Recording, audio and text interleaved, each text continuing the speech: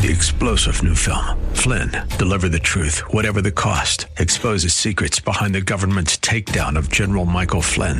Flynn knew what the intel world had been up to. He ordered the first audit of the use of contractors. This set off alarm bells. He told the truth. He was the most dangerous person for Donald Trump to hire. They had to get rid of Flynn. Flynn, deliver the truth, whatever the cost. Available now. Watch it today. Go to salemnow.com. salemnow.com. It's time for a conversation about the things we share in common. Our common hopes, our common fears, our common struggles. Together, we'll wrestle with the questions that we all have about the issues that affect our lives. This is The Common Good.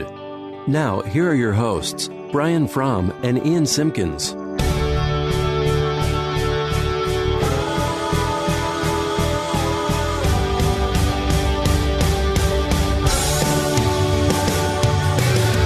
Welcome to The Common Good, friends. My name is Ian Simpkins, along with Brian Fromm. The show all about diving into the mess, the gray, the tension. We know that life doesn't often wrap up with a nice bow on top, so we want to talk about it. Rather than shying away from these stories, these realities that a lot of us live in, we want to lean in, see if there's maybe some stuff that we have in common, but also to kind of help elevate just common life, the space that most of us sort of live in 7 days a week most of the time. We don't usually live on a mountaintop. We're usually just sort of living in an ordinary life. How do we engage with this stuff? And so we'd love to hear from you. You can find us on Facebook at The Common Good Radio Show, or you can also go to 1160hope.com. All the previous shows are there. You can get us podcasted. If you have time and an interest, we'd love for you to leave a review. Hopefully leave a good rating. That stuff actually helps us out a lot. But we would love to interact with you guys in any way, shape, or form. Yeah, happy Monday or Wednesday. Man, happy Wednesday.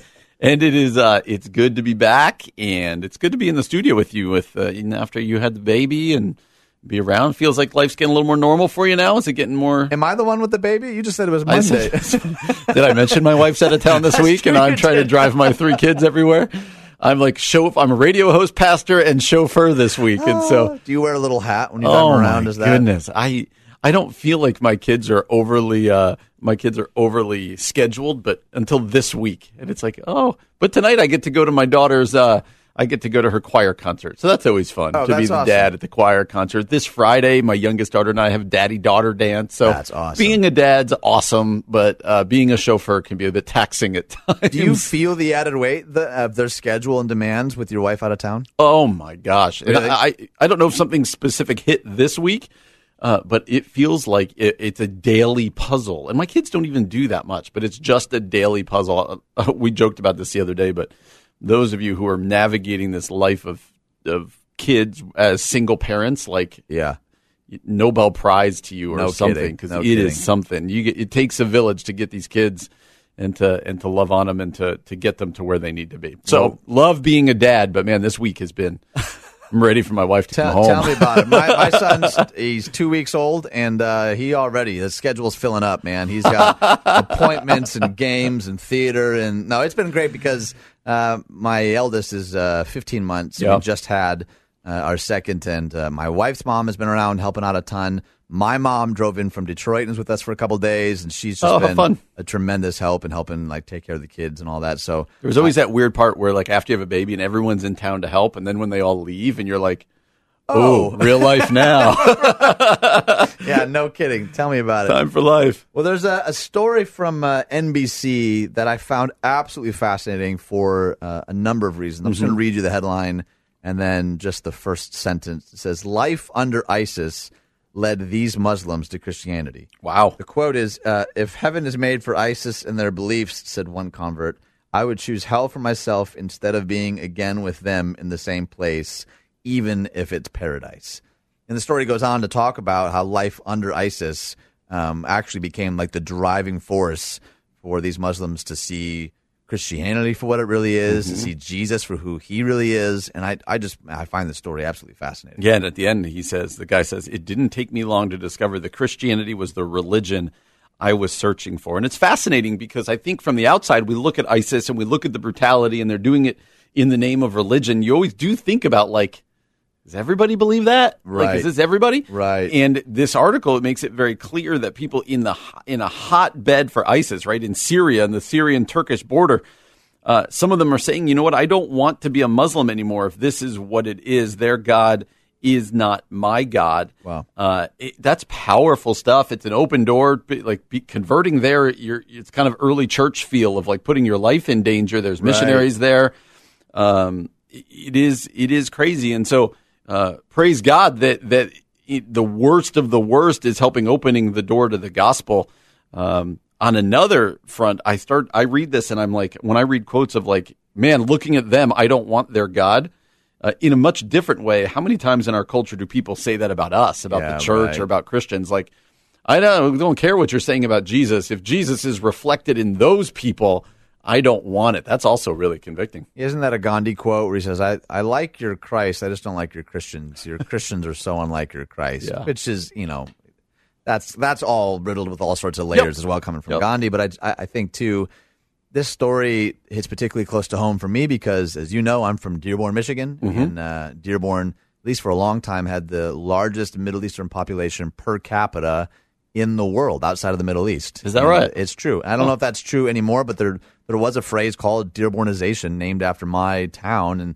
And so this is a reality that I've wrestled with that's been very close to home for me for a long, long time, even to the point where our little church in Dearborn, Fairlane Alliance Church, had an Arabic service, an Arabic pastor as well, and we had a number of people that just had a heartbeat for the Muslim community in Dearborn, and I'd seen just like faithful, long-suffering, and patient service to the Muslim community in Dearborn, Michigan, just in our little church there, and it's been, to me, some of my dear friends growing up were raised in various different forms of Muslim faith, and it's been fascinating to me to see even some of their reactions to some of the stuff in the news. I remember even when ISIS, kind of really picked up steam a few years ago, I asked our office administrator to get me coffee appointments with any Muslim leader in town that would have me. And I just started having coffee with these leaders. Like, what is it that's happening in the news, and what's it like? And their stories were like really, really heartbreaking. And it was amazing how many of those people mentioned over and over again how compelled they were by Jesus and seeing the life and ministry of Jesus and who he was. And I don't know, like, this story to me is really fascinating too, because it's under this oppression that they like really got the gospel, right? And we were talking the other day about, in a lot of ways, our vice now is ease. The thing that's really toxic sometimes, I think, for the Western church is just how easy we have it, and that these people are meeting the real Jesus in the most unthinkable circumstances. I wonder if there's something to that, And especially since 9/11, we all think, not we all, a lot of times we think in the black and white terms of like all Muslims are the enemy. And that's been one of the worst things about moves in our culture. I think 9/11 certainly spurred that on. Yeah. And I think what this article reminds us of, what the story you just shared reminds us of, or even here missionaries, man, they say there is like a widespread conversions in the Muslim world going on through God showing up in dreams. Yeah, right. And revealing himself in Christ in dreams. And you're just like, that is unbelievable. And I think what an article like this reminds me of, and this conversation reminds me of, is I spend zero time of my life praying for the Muslim world, and that God would, that the gospel of Jesus Christ would start to get a foothold and start to push through. I think this, above anything, when I read this, it reminds me, gosh, like I need to be praying for these people. That's right. I need to be praying for the missionaries who are on the front, like literally on the front lines there. These people are putting their lives at stake, and we need to be people supporting them. And as Christ followers over here in America, we need to be praying that God would do a huge kingdom work in the Muslim world. Yeah, even in our own backyard as well, right? And I think anything that those coffees taught me, and maybe I'll share more about that later, but that would be cool to know. That has been such a reminder to me that, man, God is up to something even in our own backyard, even in our midst, and that my world is not the world, and to also think, at a global level. That's a great challenge, man. Well, coming up next, we're going to talk about the Gospel of Zuckerberg. The Gospel of Zuckerberg. And all the complexities found there within on The Common Good right here on AM 1160, Hope for Your Life. I'm not even sure what that music is, but I like it. Caught me by surprise. It really did. That's some impressive clapping right there. My goodness. Well, welcome to the Common Good. I'm picturing that it's cups. I'm picturing cups. Oh, you want to stick on the music thing? Yeah. Sorry. Any other observations? Welcome to the Common Good. My name is Ian Simpkins, along with Brian Fromm, a show all about diving into the mess, the gray, the tense, the stuff that doesn't have easy answers, or the stuff that maybe we think has easy answers, but when we lean in, we realize things are more complex than maybe they seemed otherwise. So for us, we want to be about entering into that, not shying away from it. And I've really enjoyed the process even of you and I disagreeing on stuff and not always tying everything up with a nice bow. Sometimes we end and we still have more questions than answers, which is real life. That's where a lot of us live. And so we'd love to engage with you as well. You can find us on Facebook at The Common Good Radio Show or at 1160hope.com. All the previous shows are there. You can podcast us on whatever platform works for you. And as I mentioned, the story I want to talk about is this idea of the gospel of Mark Zuckerberg. The Gospel of Mark Zuckerberg. It's a story from Christianity Today, and the subheading says, Facebook and others have started to imitate but can't replace church community, or so it thinks. It opens this way. It says, from the late 1980s, many churches made the decision to run like businesses, and now, in a surprising twist, today our businesses are running like churches, which is such a fascinating juxtaposition really to me, that this shift, particularly in the last few years, has happened, that businesses now are running like churches. In fact, Mark Zuckerberg made the comment that in the face of declining church membership, he suggested that Facebook could now actually fill that void that's been left behind. What do you think about that? It screams to the need that everybody, not just Christians, feel for community, for meaningful community, to be connected to others. And it's challenging because this article is suggesting that the church is not doing an effective job being what the church is supposed to be a place where people know other people and can be known. I'd encourage you to look it up on Christianity Today, and they've kind of put this up there because Facebook is turning 15 years old, and so they're kind of saying what's been its impact on us. But it also brings up things like CrossFit, yoga classes, and SoulCycle, and other things where it's not just I'm going to go do this for myself, but there seems to be communities building around these things. That people are no longer necessarily looking to traditional places where they used to look for community, one of them being the church, but are instead looking online, are looking to other areas of interest, right, like CrossFit or whatever. And that's where they're finding their community. And Zuckerberg is saying, hey, Facebook can fill this void and come in and give people a place to belong, a place to be known, a place to find that community. And I think you and I as pastors would say, no, it can't do that. But the church clearly is missing something and needs to be doing a better job at what it ultimately has been called to. Well, and I think there's a balance there too, right? Because so we stream one of our services every weekend on Facebook, and that's had incredible impact, I think, particularly for people like, man, my kid's been sick, or I'm out of town, and we often, will encourage people, man, make use of this resource, but don't let this replace like communal time, like time together. In fact, later in the story, it says in 2000, Harvard professor Robert Putnam first noted the collapse of civic engagement in American society. Since the 1960s, fewer Americans have been investing in social capital, that is, the rich communal connections made by going to church, having family dinners,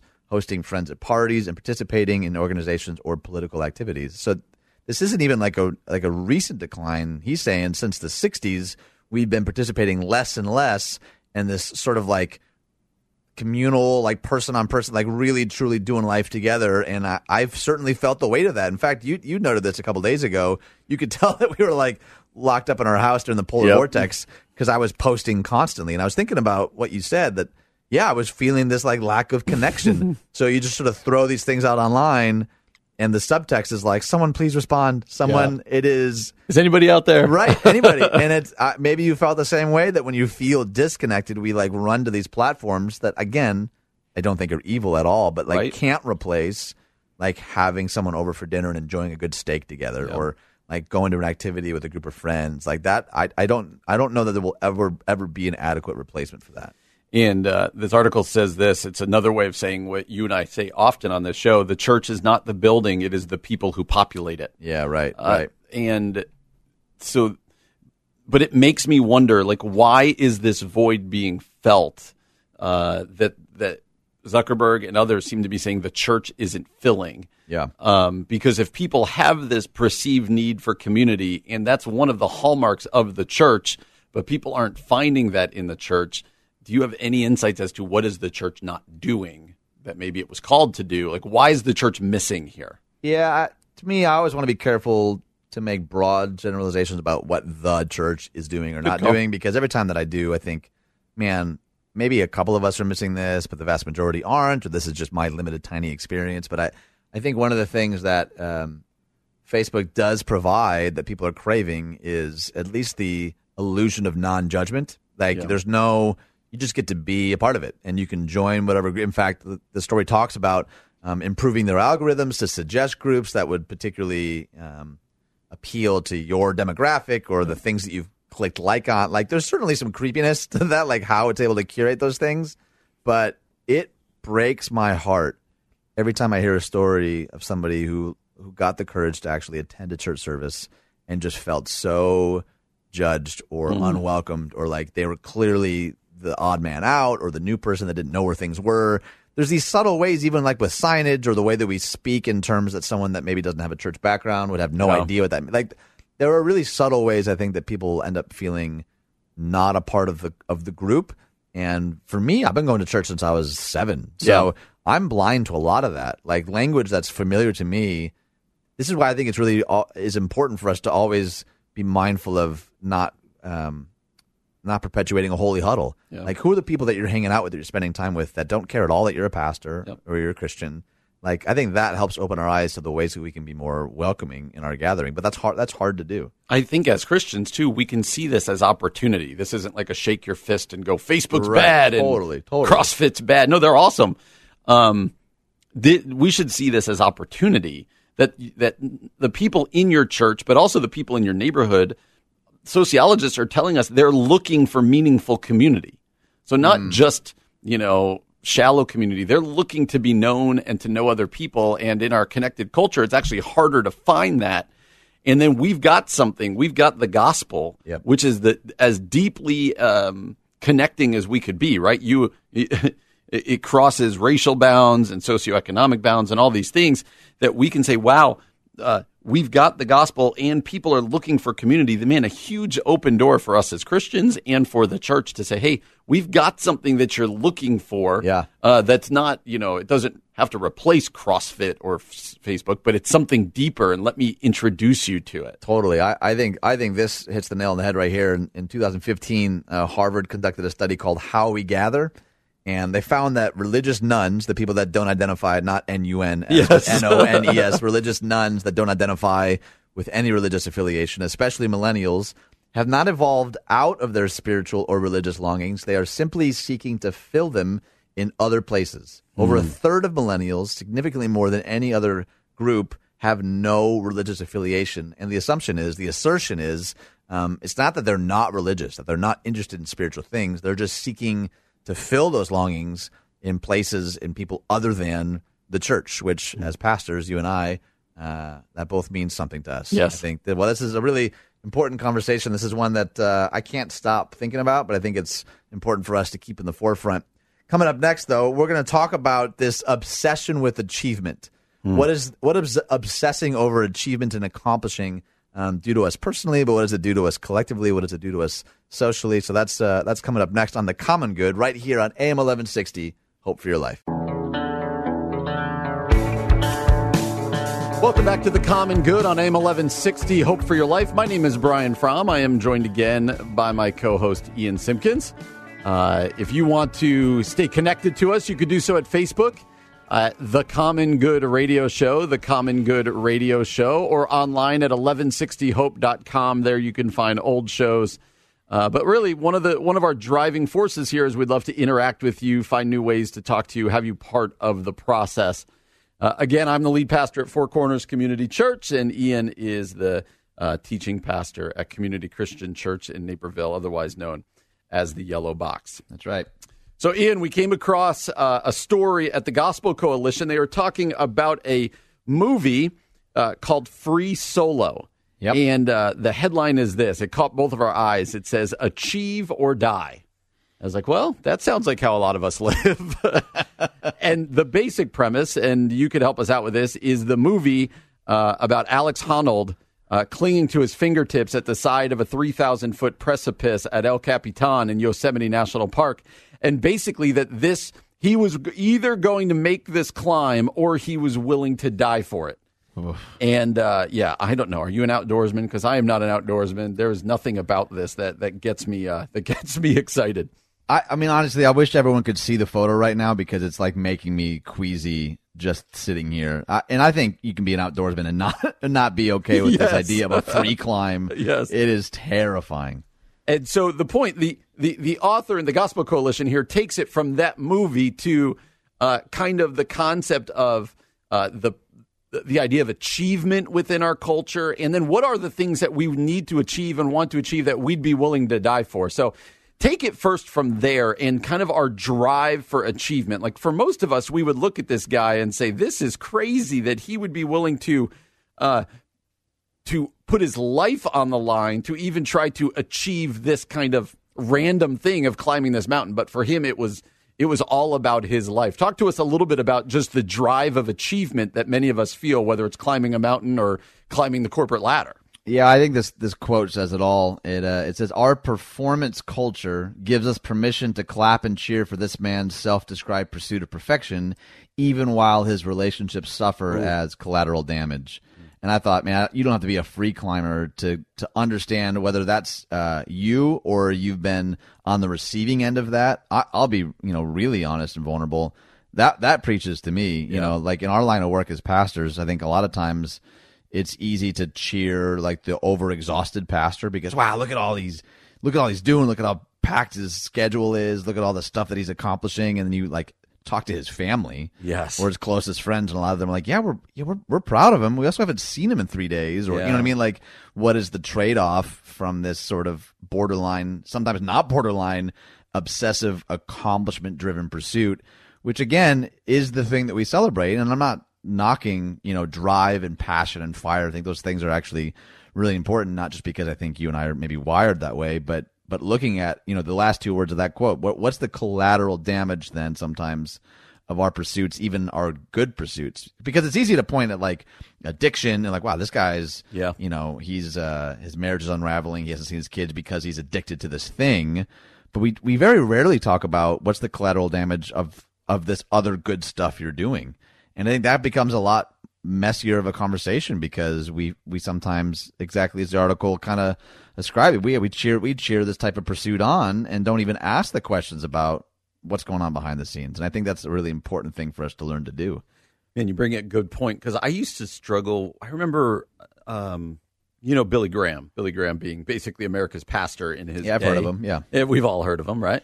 And when he died, with all the retrospectives that went on, I don't know, was that just like a year ago? And everything about Billy Graham I respect.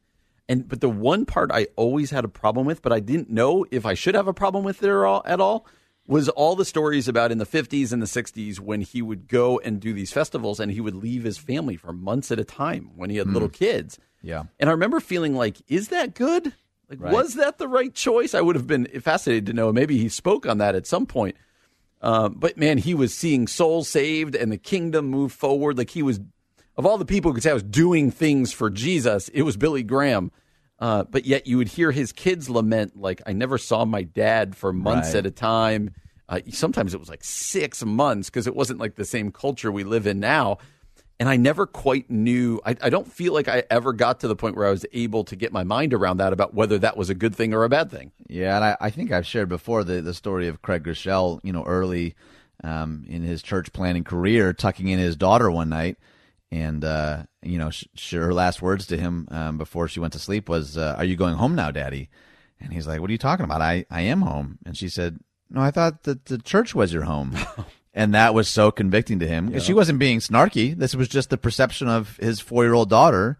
Like, okay, well, that's you live over there though, right? You don't live here. She had this really honest bluntness, which kids have a way of doing, right? They don't know that it's like socially unacceptable to, call these things out. And like he mentions, I think he actually writes this in a couple of his books, that for him was like a wake up moment. Like, even though I wholeheartedly believe in this good thing I'm doing, my daughter thinks I live at the church, not at my home. Mm-hmm. And we're not I don't think most of us are usually blessed with that type of clarifying moment, which for me necessitates even more like taking honest stock of the relationships closest to us that are suffering, which doesn't mean that there isn't for a time. You know, I have friends who are professional musicians who tour.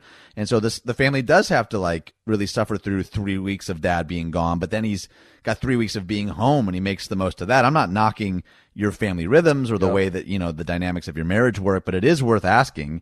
You know, in this like hyper achievement culture, it's easy to prioritize passions while relationships suffer. And you got to ask the question, right? Maybe we can ask this of ourselves. What obsessions are driving a wedge between me and the people that I love the most? Yep. Because those are the ones that I know we often say, well, because I know they're not going anywhere or they'll forgive me.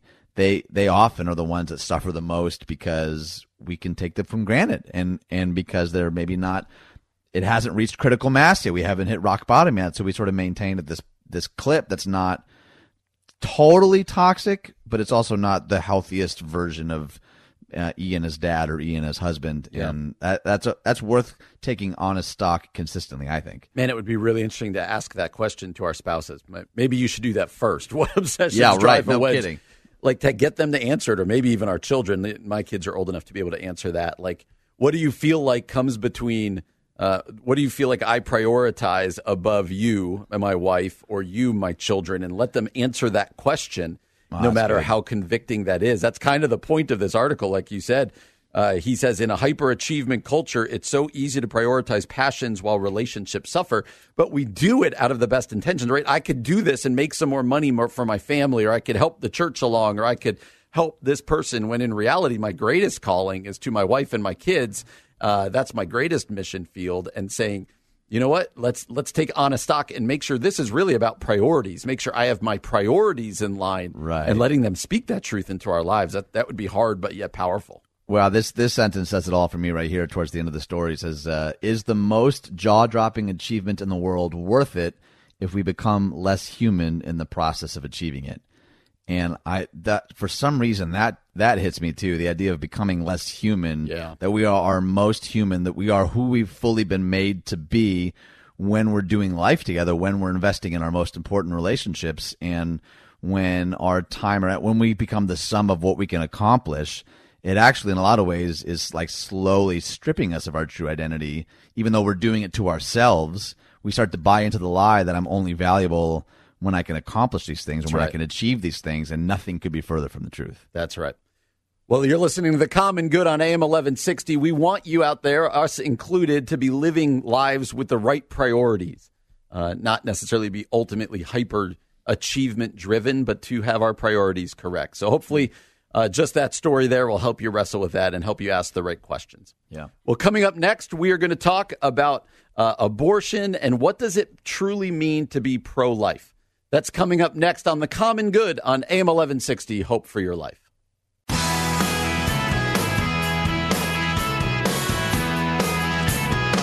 Welcome back to The Common Good on AM 1160. This is a show where we want to raise questions more than give you answers. We want to have a conversation with you. So again, my name is Brian Fromm, and I'm joined by my co-host Ian Simpkins. This is The Common Good on AM 1160. You can follow us on Facebook at The Common Good Radio Show. That is The Common Good Radio Show. Well, Ian, you've probably seen in the news as of late, there is an increased conversation around the debate about abortion right now. I'm sure you've been seeing that. Yeah, it's kind of all over the place right now, it seems. It really is, which I think is good for us as believers because it forces us to, again, engage and have the conversation. And I wanted to, before having a conversation here, I wanted to play an audio clip of Ben Sasse. Ben Sasse is a congressman from the state of Nebraska. He's a believer. He has a lot of great things to say. I'd love to have him on the show sometime. Yeah, no kidding. Ben Sasse, he went to the floor of Congress and tried to get a 100% anti-infanticide, he called it, bill. And, of course, nothing can go without, debate or anything. Right. But I thought his intro to it, his words were really powerful. So this is like 40 seconds long, and then let's talk about it a little bit, all right? Sure.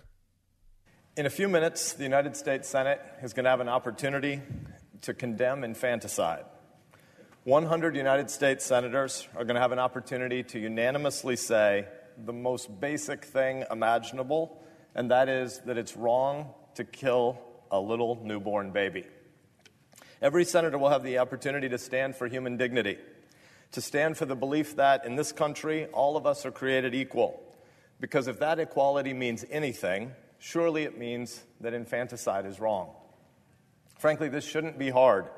Politicians come to this floor every single day and talk about how they care for the poorest or the weakest or the most marginalized members of our society.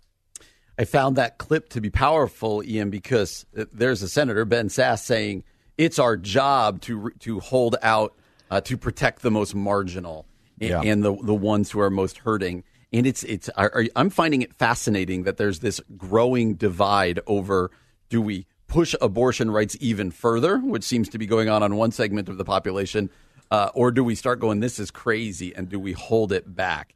What are your thoughts as you've been watching all of this play out over the last week?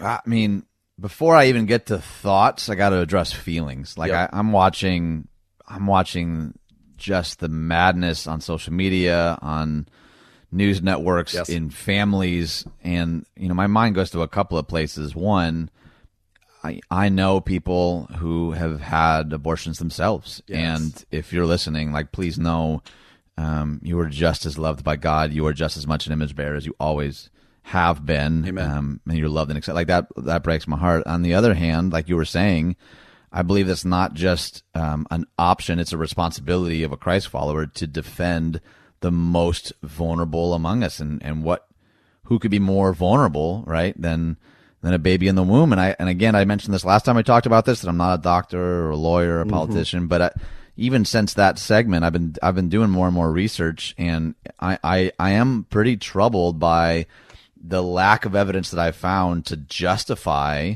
a late-term abortion, particularly given that clip that you just played. And I think that's the stuff that really, and I hate going there because I want to assume the best, not just in mothers, but in everybody, that doctors aren't going to work looking forward to aborting fetuses. But it also seems like, man, there's a lot of disagreement about what are these laws actually saying and who are we to believe. And I feel like that's what's causing everyone's head to spin. Like, what am I missing here? Like what he's saying, in those 40 seconds, I'm like, am I missing a counter argument here? Like I listen to that and I think, we have to be about standing up saying that's just not right. And again, a lot of times it jumps to, who should be making the decisions about whose body and blah, blah, blah. But if we believe though that, especially a full-term baby, I know it's more complicated than we have time to even unpack now, but there seems to be such little evidence to support the need for something like this, delivered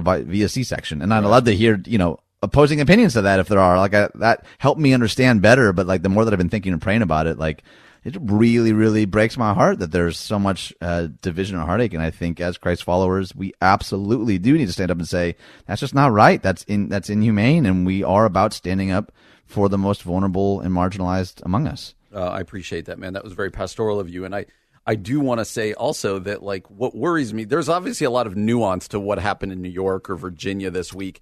But what is not nuanced in it is the fact that regardless of what you believe is behind each and one of those particular laws, the abortion debate is moving more radical than it's going the other direction. The views within our country are becoming more radical, and that should terrify us as people who see every life being formed by God in the womb of a mother. And I think that we need to stand up for that. I think the church needs to say, you know what, this is a hill to die on. This is one that we're going to raise up. And so I was reading on the Gospel Coalition blog an interesting article that I'd love your thoughts on, because I do think it moves this ball forward a little bit for us as followers of Jesus. And the title is this: Pro-Life or Anti-Abortion, What's in a Name? And I think this is a very important one, because I think that all of us, most of us in churches and stuff, are anti-abortion. But the author of this article says there's more to being pro-life than just being anti-abortion.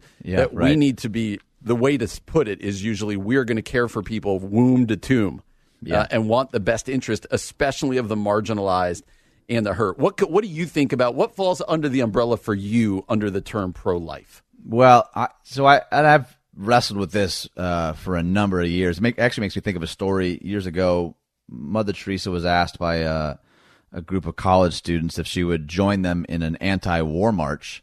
And she said, no, but if you had a march for peace, I'd be happy to join. And I think her whole point was we have enough anti-campaigns and anti-march. Like, what are we for? And I think historically, unfortunately, in a lot of circles, the church has only been known by what we're against and not what we're for. And I think a lot of us, we even came to faith that way. We're like, well, there's a list of things that we are, violently against. And you're like, great. So what do we actually do now? Because those are the things. So I think to be pro-life, exactly what we were saying, is to not just simply, I think if we're going to be pro-life, you need to also be willing to care for some single mamas and adopt some babies, specifically on this issue. But that also, that talks about the poor, the marginalized, people with mental, physical, social disabilities. That I think it is a much broader, much more complicated topic, obviously, but necessarily so to be about. What we mention a lot on this show is the Imago Dei. How do we be on the forefront of providing and speaking and affirming like dignity and purpose and identity into people, not just with our words, but with our time and our resources as well. Like that's where, to me, the rubber hits the road, right? When Jesus says, where your treasure is, there your heart will be. He's kind of saying, do you want to know what you really care about? Follow the paper trail. Like that'll show what you really care about, what you really value. And I think, okay, but then that needs to mean at some level that we're caring holistically for the most marginalized and vulnerable among us. Yeah, the statistics out there for adoption, that if each church just adopted one baby in our country, the amount of the foster care system that would just be emptied, and all of that is staggering, even worldwide. We want to be strictly anti-abortion, and we also want to be strictly pro-life in our politics and just the way that we treat the world. Well, we go into some messy things here on The Common Good. But coming up next, we're going to tell you about a new fan we have for our show, an unexpected fan that we found out about last night on The Common Good on AM 1160, Hope for Your Life.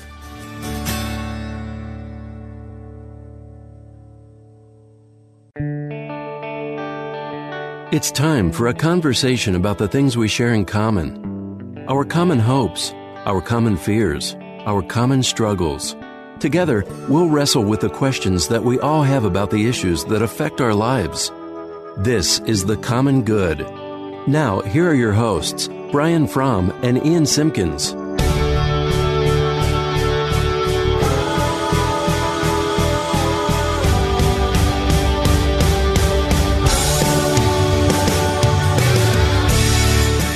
Welcome back to The Common Good on AM 1160. My name is Brian Fromm. I am joined again by Ian Simpkins.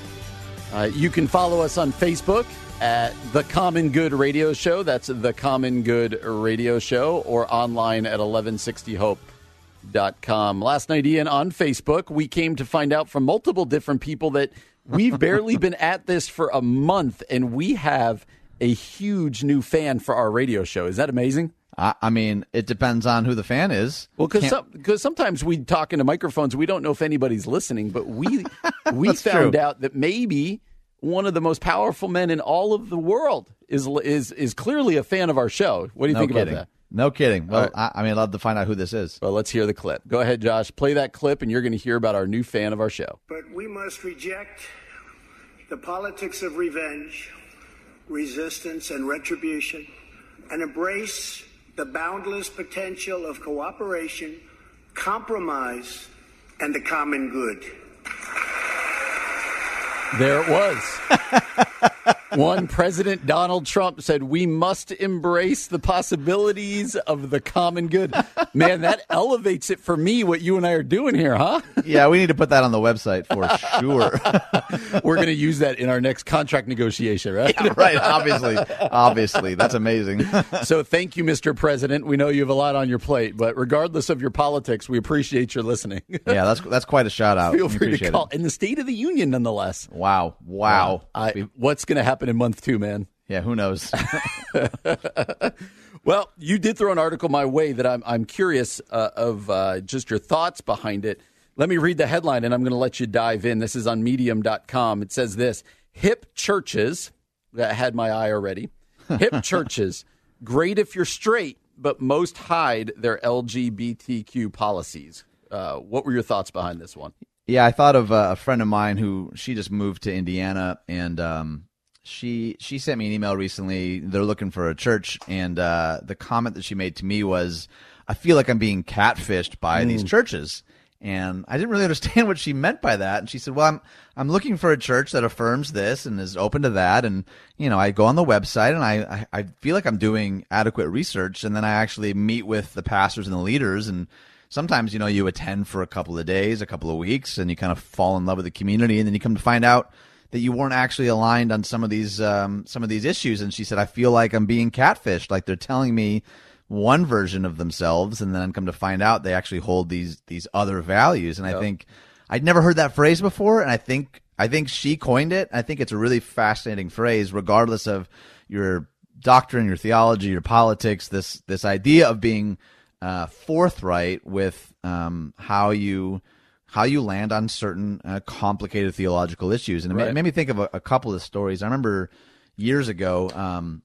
A guy kind of randomly asked me if we could get coffee, and he began to unpack this story for me about attending another church, and he came out to his small group, and he was then asked to leave that small group, and then later got an email from the senior pastor asking to leave the church. Oh, wow. And it's a much longer story, but at this point in the story, we're at Starbucks, and he's crying, and I'm crying, and he looks up at me and says, would I be allowed to attend your church? And I was filled with so much heartache in that question and I said to him, you don't ever have to ask me that question. The answer is always yes. You will always be welcome at our community. And so that began kind of a couple of other conversations where he had another friend who had just been kicked out of his house because he came out kind of accidentally. His brother had found his cell phone, and his parents said, you can either go to electroshock therapy camp or you can leave our house. And he asked me the same question, would I be allowed to attend your church? And I said,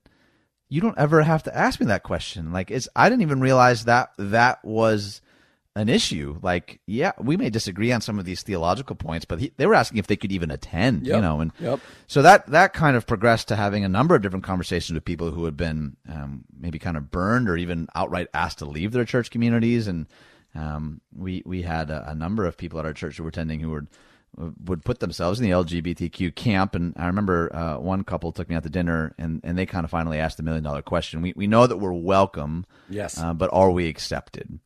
And that was a really important question, one that I'm still wrestling with today. And I think I don't think at the moment I realized how much I appreciated the forthright nature of their question, because what they were saying was, we attend here and we don't even know.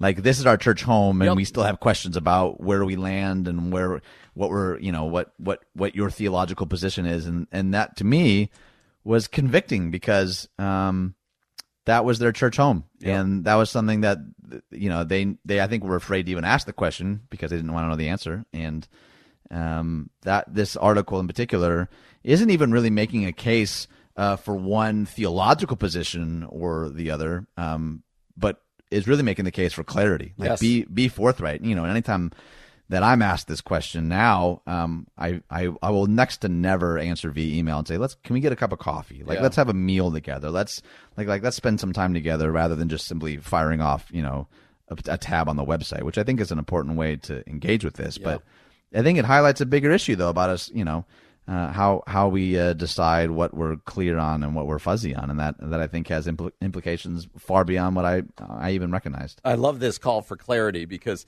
we've run into that too at our church.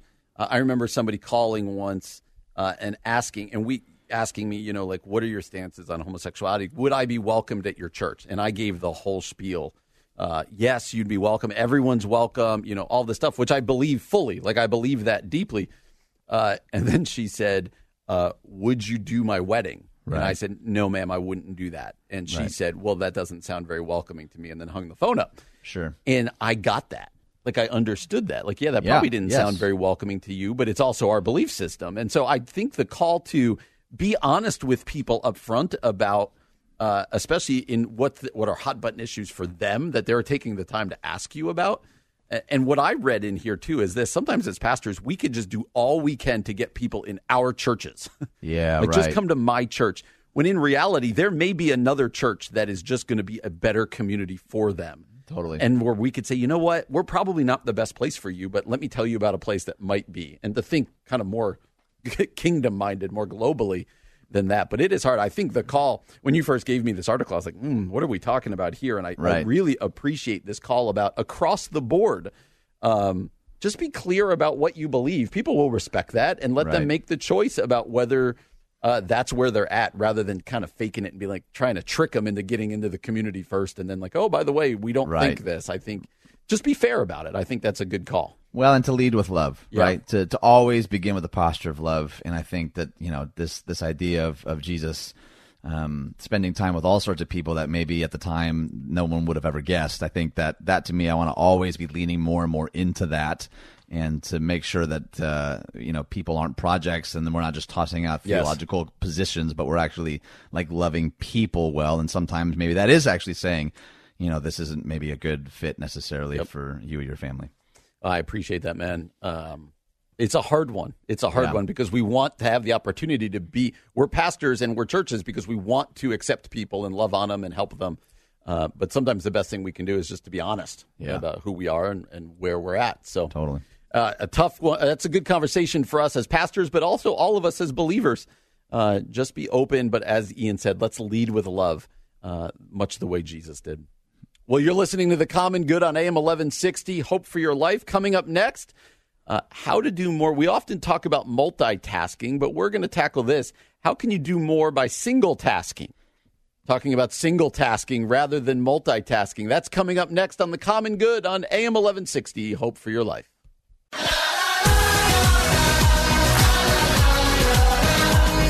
Wow, that is some new music right there. It is like it's a different one every day. That's good stuff right there. No kidding. Coming in with a bang. I don't feel like I have any idea what that is or who that is, but I'm good. I'm good. Gets me not cheery. a clue. Not a clue. There you go. Well, you're listening to The Common Good on AM 1160. Hope for Your Life. My name is Brian Fromm, joined again by Ian Simpkins.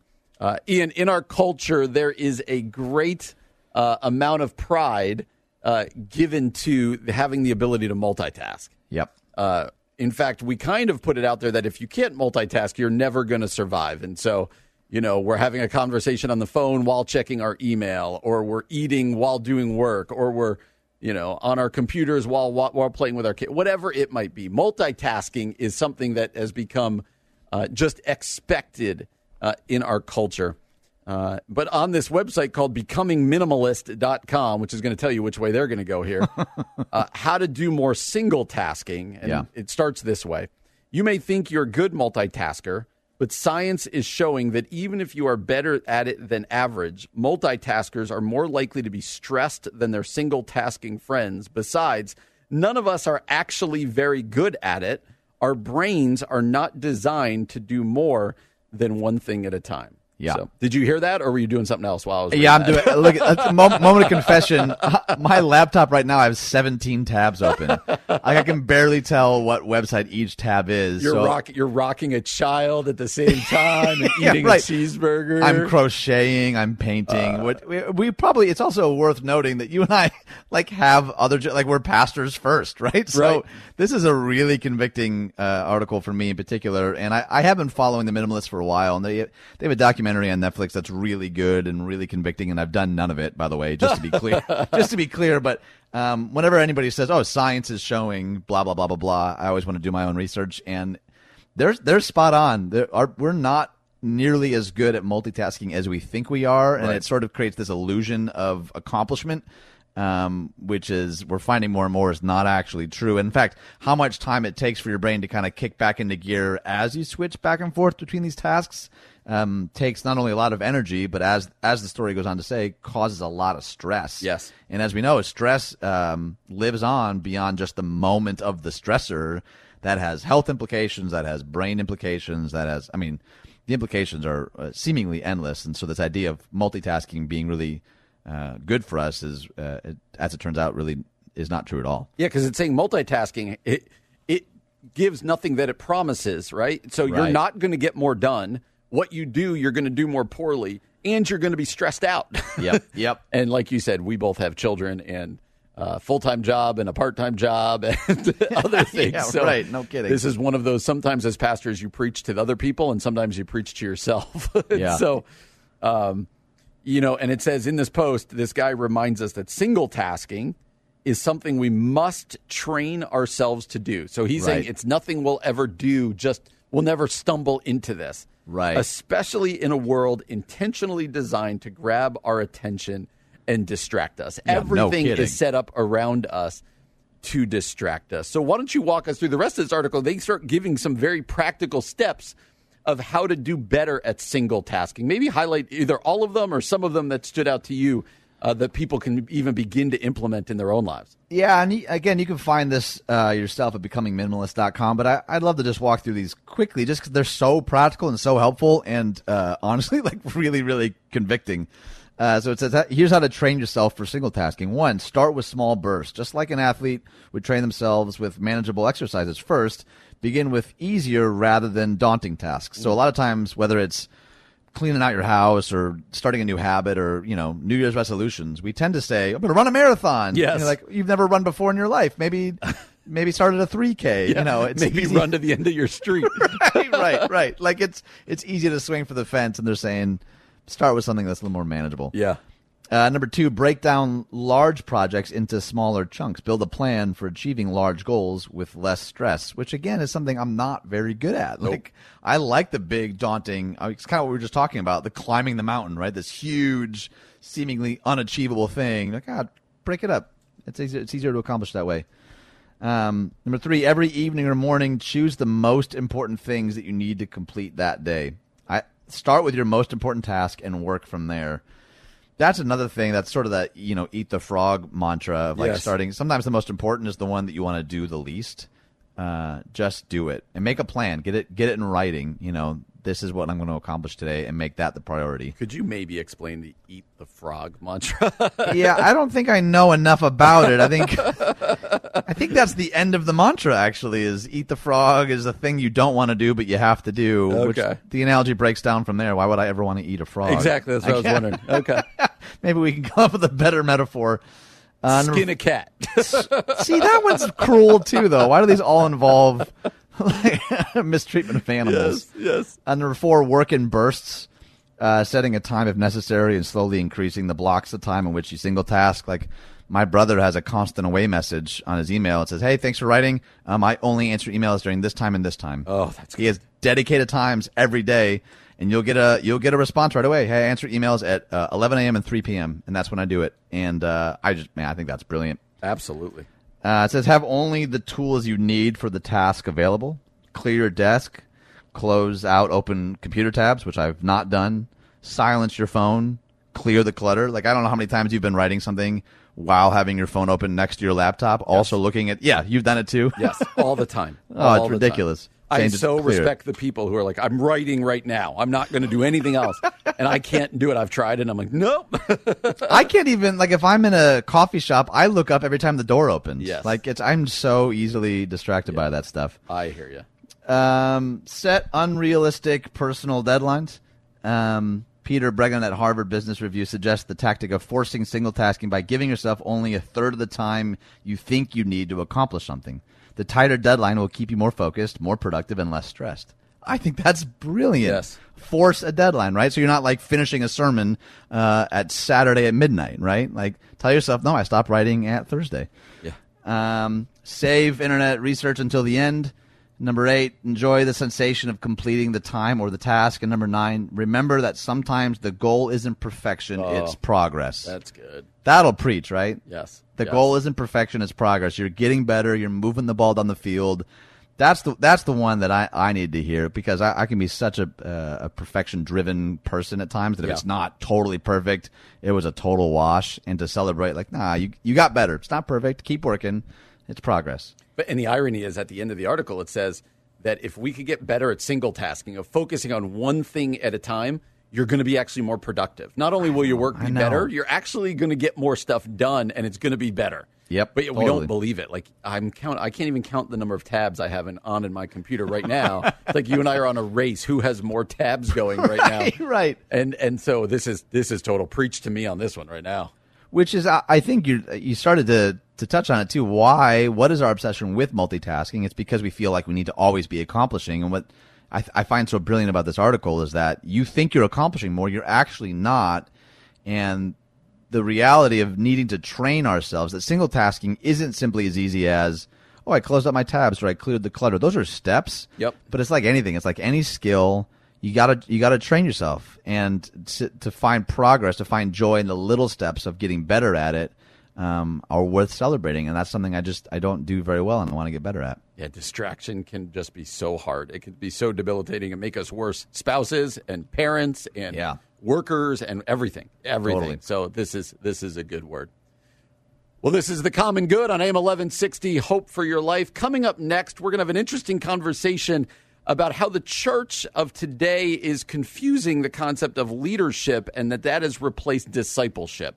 So two pastors talking about discipleship versus leadership. That's coming up next on The Common Good on AM 1160, Hope for Your Life.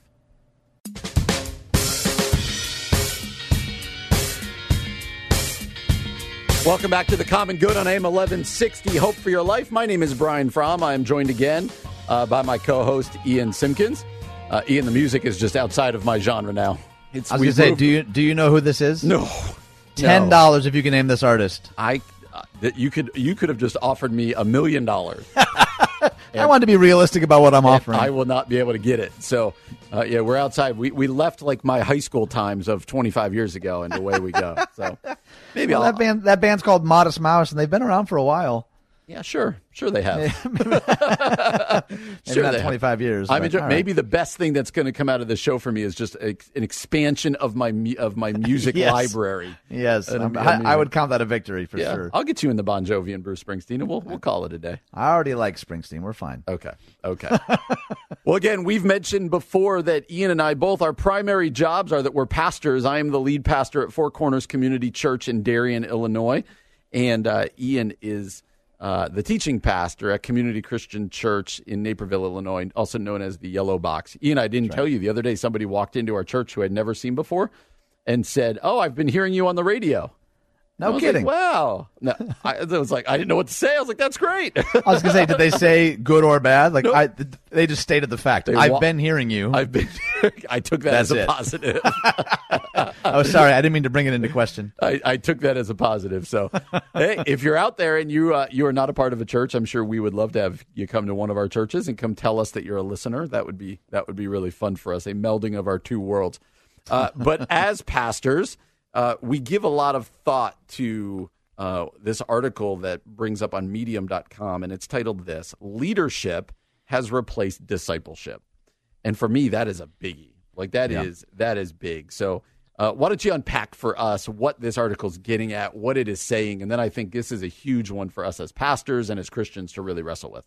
Well, the headline is Leadership Has Replaced Discipleship. The subheading is And How the Internet is Transforming the Church. And so I do want to say, first off, I am not one of those anti-internet, anti-social media pastors. I've heard so many sermons about how it's the devil and it's killing everything and that it's making us terrible people. I don't think that's the case at all. I think it's a tool, and like any tool, you can use it for good or for bad. But the premise is interesting, and again, the title's a little bit of clickbait. I don't think leadership has to replace discipleship, but I think there's certainly some implications in the way that the author talks about discipleship is that it's inconvenient. It's a slow, patient process of doing life together, having lunch together, sharing coffee, sharing tears, and it takes a lot of time, and it takes sort of this what Alan Hirsch would call like communitas, this like person on person, just time together invested in. And with the rise of social media and social networks, what's become a lot more popular, he's asserting, is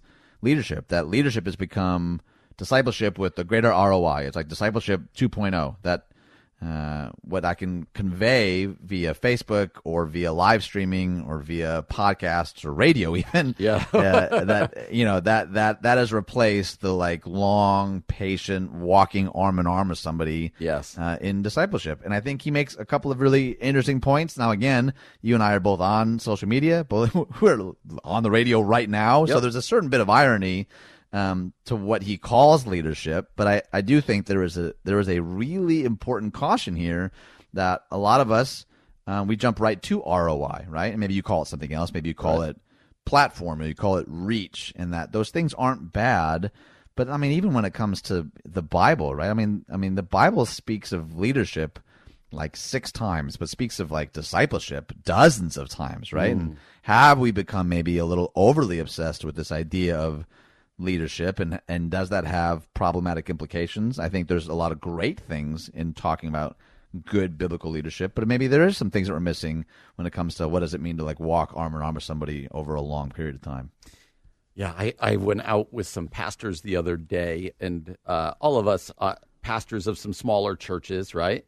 And these guys have been at it for a long time, and some of them have, some of them are newer. And we did the most pastor thing ever. You want to know where our meeting was taking place? Please tell me. We met at Chick-fil-A. Obviously, and so Jesus chicken, as we like to the refer Lord's to it. chicken, right. And we got in a conversation about just the slog of pastoring, of what it can be sometimes. And we had this long talk. And I grew in such respect for these guys, because they were just talking about, you know what, we value the going to the hospital and the going out for lunch and the being there for our people. And I was like, just reminded of what it means to be a shepherd and kind of this day-to-day, person-to-person. That's what makes discipleship hard. It's the day-to-day, person-to-person, extended amount of time versus the just kind of, I'm going to kind of blast out there and say something, whether it's on social media or from a platform or whatever else it might be, which is important, but it doesn't replace the having systems to get into people's lives and walk alongside them. And you and I keep using the Eugene Peterson phrase, it feels on here every other day, that long obedience in the same direction of just doing life with people. And we don't need any better model than Jesus, right? Jesus, he could have done leadership stuff to massive amounts of people. Jesus pretty much invested his life in a lot of people, but primarily in 12 people. And said, I'm going to build into you, and it's going to be messy and be frustrating. And this isn't just a pastor thing. This really is how we are all called to orient our lives, like diving into the lives of other people who are behind us in the faith, helping them along, helping them to understand who Jesus is. But, man, that's kind of, I don't know, should I be guilty to say that that's kind of the hard part of Christianity, of discipleship and community? And sometimes that hard part's not very fun. Yeah, and I think that's honest, and I think it starts by first being honest that it is hard. Like, I think when we tell people, discipleship's easy, I think we do them a disservice by not giving people the right tools, but also a right frame of reference. You know, like Jesus, invested in a small group, but he also was apprenticing them, and it says you're going to do even greater things. So in a lot of ways, that's also leadership, right? But I think absolutely. I don't know, when it comes to like the most influential, most meaningful relationships, the most formative people, they're not usually distant voices. They're people closest to me, right? There's this really brilliant talk that Andy Crouch gave on Personal Connection, and he said, every one of us came into this world looking for one thing. The moment we were born, we were looking for one thing, a face. Because until we see a face, until another sees us, we don't know who we are. And I think that's such a significant component of just being human, that you cannot accomplish that just simply listening to podcasts, which are good, or reading books, which are good, but we're formed first and foremost by the people that we're doing life with. And that's not knocking leadership at all. I think we need leadership, and we need vision, and we need those kinds of people, leading the charge. But we also, maybe even more significantly, need the people that are like doing life with us, arms linked, looking into our eyes, reminding us that we're not alone, reminding us that we're loved, reminding us that God sees us. Like, that's the kind of stuff that you can't synthesize in a Facebook stream as much as we might try. Yeah, I like that. It's not an either or. It's not leadership or discipleship, but the leadership, or even beyond leadership, the doing things, like you said, from a distance, either taking them in or throwing them out to other people from a distance, can't replace the messiness of the day-to-day, doing the grind together, praying for each other, being there in the highs and the lows, and having those people. And we've talked enough on this show about how lonely people are, that this is actually what people are craving, that day-to-day care, that they're known by another person. We just can never let that go. That's right, and I think it really for us we have to come to terms with the fact that the point of the Christian life is not just the transfer of knowledge, right, through a message or a sermon. It's the molding of character and habits through discipleship. Yes. Like that is at its core what the Great Commission is all about. Not just knowing more and more things, but actually like being formed and transformed more and more into the likeness of Christ.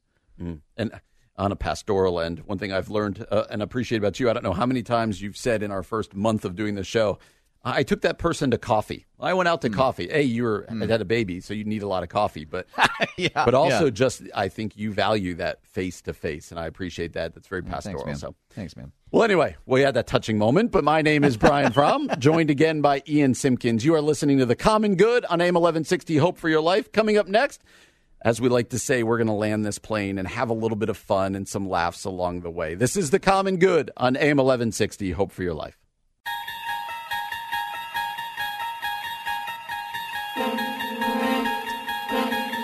Welcome back to The Common Good on AM 1160, Hope for Your Life. My name is Brian Fromm, and I'm joined again by Ian Simpkins, my co-host.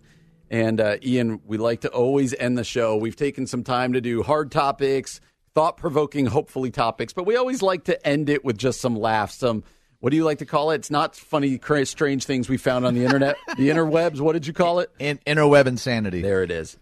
So we've got some good ones today. And let's go with this. I'm going to start from England. Are you ready? We've always said there's some good ones from England. Love England, yes. So sir. You got to know for this story. In America, it's 911. In England, you can report an emergency at 999. Okay. So knowing that, here's the headline: Time waster called 999 because Facebook went down for him. Police have slammed a man who phoned 999 to report that his Facebook account was not working properly. It left the officers furious and with no words. Should we be concerned that that's where we are as a culture now, as a people, that Facebook being down is like an emergency for us? Yes, we should be concerned. Okay, good. Yes. Well, Brian, I'm happy to tell you that this one's out of New Jersey. Yes, my home state, baby. You're not going to be happy in a second. I don't think. Maybe you will. Headline reads: Lock of George Washington's hair sells at auction for more than $35,000. A lock of George Washington's hair sold at auction for more than $35,000 at auction house at Leland's. The hair was sold by the family of Alexander Hamilton, who served under the first president of the United States as Secretary of Treasury. Why he had a lock of his hair is beyond me, but the more important question is, who's spending $35,000 on things like this? I mean, people have spent it on worse, but I'm going with that. Does seem a bit crazy, because what do you do with it? Do you frame it? Do you I put don't it know. out? You make a doll out of it? The options, there's only creepy options. That's what I'm saying. There's no like normal conclusion to this story. I'd stick it to like my ear. Of course you would. So a side thing in Jersey, like how out here in Illinois, everything's about Lincoln, you know? Right. So in Jersey, because George Washington crossed the Delaware right there and all that kind of stuff, sure. There's everywhere. I grew up in Washington Township. Like there's Washington stuff everywhere because I didn't know that. He was basically all around there in the time of the Revolution. So yeah, his hair is worth more there. So all right, I'm going back to England for you. Going back to England, going to gross you out. You're not going to want to eat dinner after I tell you this. Oh gosh. London restaurant serves up gray squirrel lasagna. No. The chef at a London restaurant says he is catering to customers in search of sustainable proteins with a lasagna made with an unusual meat, gray squirrel. Why? Does he explain at all why? Gray squirrels are considered an invasive species in Britain.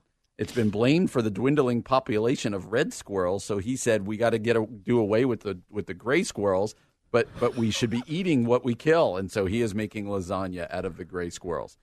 Okay, is it weird that I kind of find that honorable a little bit? But you wouldn't eat it. I'd like to plead the fifth here. What if you found George Washington's hair in a gray squirrel lasagna? Golly. I feel like this is the grossest you've been for this segment in a while. It is. I'm happy about that. I was saying, you didn't seem convicted by that whatsoever. Nope. Okay, how about some Illinois news? We don't do a lot of Illinois news here with this particular interweb insanity segment. This one reads: Customer and store clerk fight each other with jumper cables and a broom. I don't even know that I want to read any of the other details, just because that particular picture, can you imagine being the third party that like walks in on this, like, oh, sorry, never mind. I'm going to go to a different store. Like, what would you do if you walked in, you saw a clerk and a customer fighting with jumper cables and a broom? Like, you know that meme from The Simpsons where Grandpa Simpson walks in and immediately walks out? That's what I would do. Just walk in, put my hat down, pick it up, go out the other way. That's a perfect analogy. That's perfect. I'm out. All right, this one's going to take a little bit of time, but it's from our friends up north. Up north, I mean Wisconsin. Sure. So River Falls, Wisconsin. You ready? This story is nuts. So we're at River Falls Middle School. They wanted a spruced up fitness center. They needed a new fitness center. And so they asked for donations, and they called this the Build Pride. So the Pride portion of this is the title born out of the initiative to raise money and therefore, quote, build pride by refurbishing the facility. They were able to get a $15,000 donation from somebody, and with that $15,000 donation came naming rights. But it says here, it appeared nobody thought about what the name sounded like out loud. Nobody put it all together because they kept the word pride in there. The guy's name was Roger T. White. And so they started they started printing signs. They started printing other signs like for around town. Like it was a big deal that they had the Roger T. White Pride Fitness Room. Oh, no. Yes. I can't even laugh at that. The Roger T. I'll laugh for you. White Pride Fitness area. And after they realized what they had done, they changed it to the Roger T. White Wildcat Fitness Room. So because that was is their the solution? School. Yes, that is their solution. Wow. Get multiple editors before you do anything. Isn't that what we learn here over and over again? We both work at churches, man, and I can't tell you how many times there's been. I mean, we actually do a pretty good job with programs and stuff, but every once in a while something squeaks by, and you're like, how did we not catch that? Exactly. You need multiple lines on that one. So that one's out of River Falls. You got another one for us? Yeah, I got one out of New York here. It says, truck crashes into parked cars and row of homes to avoid cat. Which, again, you know, for you cat lovers, maybe this is a really honorable story. I just think, like, the amount of damage caused to avoid hitting a cat. I mean, I grew up, you know, with cats, but our cats also, I mean, they ran away. They died all the time. Like, it was, you know, when I hear people spending thousands of dollars to, like, invest in their cat, I was like, we just called that new cat in our family. Like, we're not paying $4,000 for cat surgery in the house that I was raised in. You just got a new cat. That was it. But, yeah, the driver must really like cats, I guess. Oh, that's really funny. All right, my last one. We're going to Germany. All right. A butcher opened a sausage-themed hotel in a German town. So everything about this hotel is sausage-themed. In fact, the restaurant only serves sausages. And he said, if you don't like sausage, then don't book a room. Wow. So you know what? Sometimes you've got to enjoy the fact when somebody knows their lane. And he said, "That's my lane. That's what I'm going for." That's true. That's what he's That's going a good for. point. All right, I'm out. You got another one? Or you done? I got one more. It's out of Oklahoma. It's kind of gross. I don't want to leave you out on a limb being the only gross one for today. So. Gray squirrel lasagna. Yes. Ugh, disgusting. This one says courthouse closes after some see bed bugs fall from lawyer. Which, to have enough bed, but to see, I can't even. Oh, yeah, you win, man. That's bad. I'm gagging even just reading the rest of this story. I don't want to read it out loud for the rest of you. Can you imagine? Like, that would be so unnerving to have to be the one to raise the hand. Like, hey, I don't mean to be rude, but I'm out. Like that, I can't. I'm not staying in this room. Court adjourned. Court adjourned. That's it. I'm going to end on that note. That's the last one I'm going to share. So what we remember from today are bedbug lawyers and gray squirrel lasagna. That's going to be the move. Well, man, I'm going from here to my daughter, my fourth grade daughter's choir concert tonight. So these are the joys you have as your kids get older. I always get such pride. I'm that dad with the camera out, like just taking great pride. No, I love these things. So tomorrow I'll give you a report about the fourth grade Downers Grove Choral, whatever Society's choir concert here in the wintertime. So yeah, bring audio, man. We'd love to hear it. Bring audio. We should go there on remote. Count me in. Well, this has been another fun day with you today out there, Chicagoland. You've been listening to The Common Good on AM 1160. Hope for your life. For Ian Simpkins, I'm Brian Fromm. Have a great night, Chicagoland. Hope to see you tomorrow. This is The Common Good on AM 1160. Hope for your life.